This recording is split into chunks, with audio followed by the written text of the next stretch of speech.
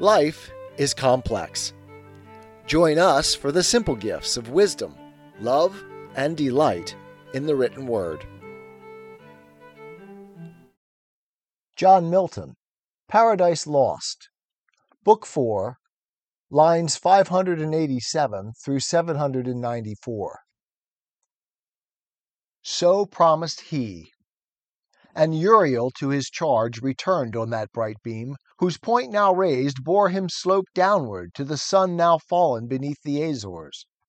Whether the prime orb, incredible how swift, had thither rolled diurnal, or this less voluble earth, by shorter flight to the east, had left him there arraying with reflected purple and gold the clouds that on his western throne attend. Now came still evening on, and twilight gray had in her sober livery all things clad. Silence accompanied, for beast and bird, they to their grassy couch, these to their nests were slunk, all but the wakeful nightingale. She all night long her amorous descant sung. Silence was pleased. Now glowed the firmament with living sapphires. Hesperus, that led the starry host, rode brightest, till the moon, rising in clouded majesty, at length apparent queen unveiled her peerless light, and o'er the dark her silver mantle threw.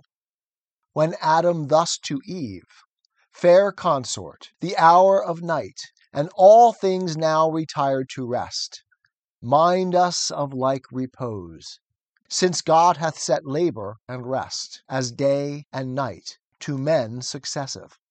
And the timely dew of sleep, now falling with soft slumberous weight, inclines our eyelids. Other creatures all day long rove idle, unemployed, and less need rest. Man hath his daily work of body or mind appointed, which declares his dignity, and the regard of heaven on all his ways. While other animals unactive range, and of their doings God takes no account. Tomorrow, ere fresh morning streak the east with first approach of light, we must be risen, and at our pleasant labor, to reform yon flowery arbors, yonder alleys green, our walk at noon, with branches overgrown, that mock our scant manuring, and require more hands than ours to lop their wanton growth. Those blossoms also, and those dropping gums that lie bestrewn, unsightly and unsmooth, ask riddance, if we mean to tread with ease. Meanwhile, as nature wills, night bids us rest. To whom thus Eve, with perfect beauty adorned, my author and disposer, what thou bidst unargued, I obey. So God ordains. God is thy law, thou mine. To know no more is woman's happiest knowledge, and her praise. With thee conversing I forget all time, all seasons and their change all please alike. Sweet is the breath of morn, her rising sweet, with charm of earliest birds. Pleasant the sun, when first on this delightful land he spreads his orient beams, on herb, tree, fruit, and flower, glistering with dew. Fragrant the fertile earth after soft showers, and sweet the coming on of grateful evening mild. Then silent night, with this her solemn bird, and this fair moon, and these the gems of heaven, her starry train. But neither breath of morn, when she ascends with charm of earliest birds, nor rising sun on this delightful land, nor herb, fruit, flower glistering with dew, nor fragrance after showers, nor grateful evening mild, nor silent night with this her solemn bird, nor walk by moon, or glittering starlight without thee is sweet. But wherefore all night long shine these? For whom this glorious sight, when sleep hath shut all eyes?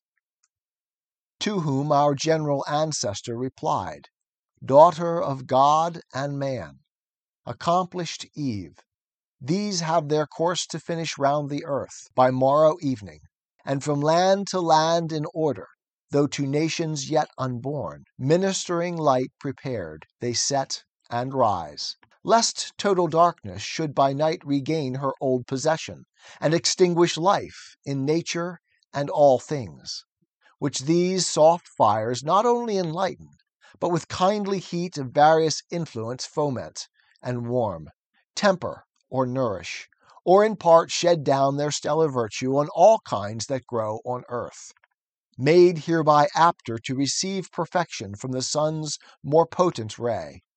These, then, though unbeheld in deep of night, shine not in vain. Nor think, though men were none, that heaven would want spectators, God want praise. Millions of spiritual creatures walk the earth unseen, both when we wake and when we sleep. All these with ceaseless praise his works behold both day and night.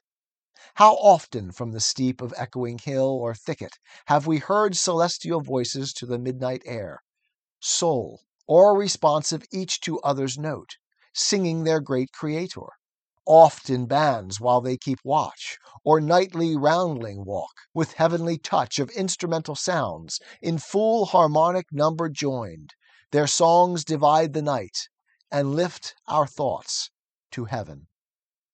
Thus talking, hand in hand alone they passed on to their blissful bower. It was a place chosen by the sovereign planter, when he framed all things to man's delightful use. The roof of thickest covert was inwoven shade, laurel and myrtle, and what higher grew of firm and fragrant leaf, on either side acanthus, and each odorous bushy shrub fenced up the verdant wall.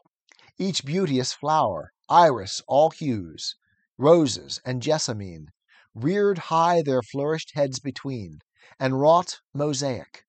Underfoot the violet, crocus, and hyacinth, with rich inlay broidered the ground, more colored than with stone of costliest emblem. Other creature here, bird, beast, insect, or worm, durst enter none. Such was their awe of man. In shadier bower, more sacred and sequestered, though but feigned, Pan or Silvanus never slept, nor nymph nor faunus hunted. Here, in close recess, with flowers, garlands, and sweet-smelling herbs, espoused Eve decked first her nuptial bed, and heavenly choirs the Hymenean sung. What day the genial angel to our sire brought her in naked beauty more adorned, more lovely than Pandora, whom the gods endowed with all their gifts, and oh, too like in sad event, when to the unwiser son of Japhet, brought by Hermes, she ensnared mankind with her fair looks, to be avenged on him who had stole Jove's authentic fire.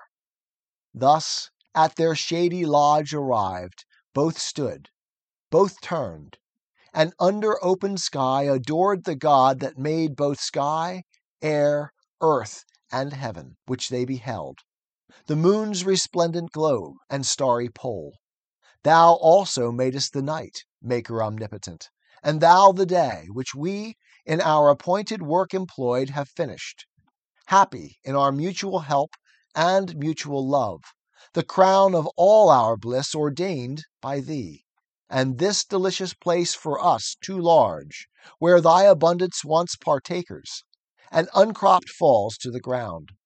But thou hast promised from us too a race to fill the earth, who shall with us extol thy goodness infinite, both when we wake and when we seek, as now, thy gift of sleep.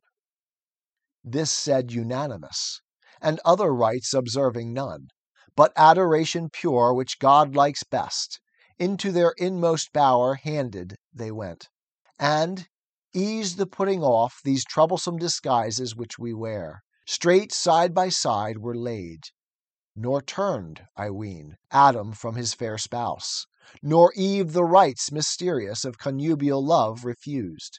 Whatever hypocrites austerely talk of purity, and place, and innocence, defaming as impure what God declares pure, and commands to some, leaves free to all. Our Maker bids increase. Who bids abstain but our destroyer, foe to God and man? Hail, wedded love, mysterious law, true source of human offspring, sole propriety in paradise of all things common else. By thee adulterous lust was driven from men, among the bestial herds to range. By thee founded in reason, loyal, just, and pure, relations dear, and all the charities of father, son, and brother first were known. Far be it that I should write thee sin or blame, or think thee unbefitting holiest place, perpetual fountain of domestic sweets, whose bed is undefiled and chaste pronounced, present or past, as saints and patriarchs used. Here love his golden shafts employs. Here lights his constant lamp, and waves his purple wings, reigns here and revels, not in the bought smile of harlots, loveless, joyless, unendeared, casual fruition, nor in court amours, mixed dance, or wanton mask, or midnight ball, or serenade, which the starved lover sings to his proud fair, best quitted with disdain. These, lulled by nightingales, embracing slept, and on their naked limbs the flowery roof showered roses, which the morn repaired. Sleep on, blest pair, and, O yet happiest, if ye seek no happier state, and know to know no more. Now had night measured with her shadowy cone halfway uphill this vast sublunar vault, and from their ivory port the cherubim, forth issuing at the accustomed hour, stood armed to their night watches in warlike parade, when Gabriel to his next in power thus spake: Uziel, half these draw off, and coast the south with strictest watch. These other wheel the north. Our circuit meets full west. As flame they part, half wheeling to the shield, half to the spear. From these 2 strong and subtle spirits he called, that near him stood, and gave them thus in charge: Ithuriel and Zephon, with winged speed search through this garden, leave unsearched no nook, but chiefly where those 2 fair creatures lodge, now laid perhaps asleep, secure of harm. This evening from the sun's decline arrived, who tells of some infernal spirit seen, hitherward bent. Who could have thought? Escaped the bars of hell, on errand bad, no doubt. Such, where ye find, seize fast, and hither bring. 'Tis the gift to be simple. 'Tis the gift to be free. 'Tis the gift to come down where we ought to be. And when we find ourselves in the place just right, 'twill be in the valley of love and delight. When true simplicity is gained, to bow and to bend, we will not be ashamed. To turn will be our delight, till by turning, we come round right.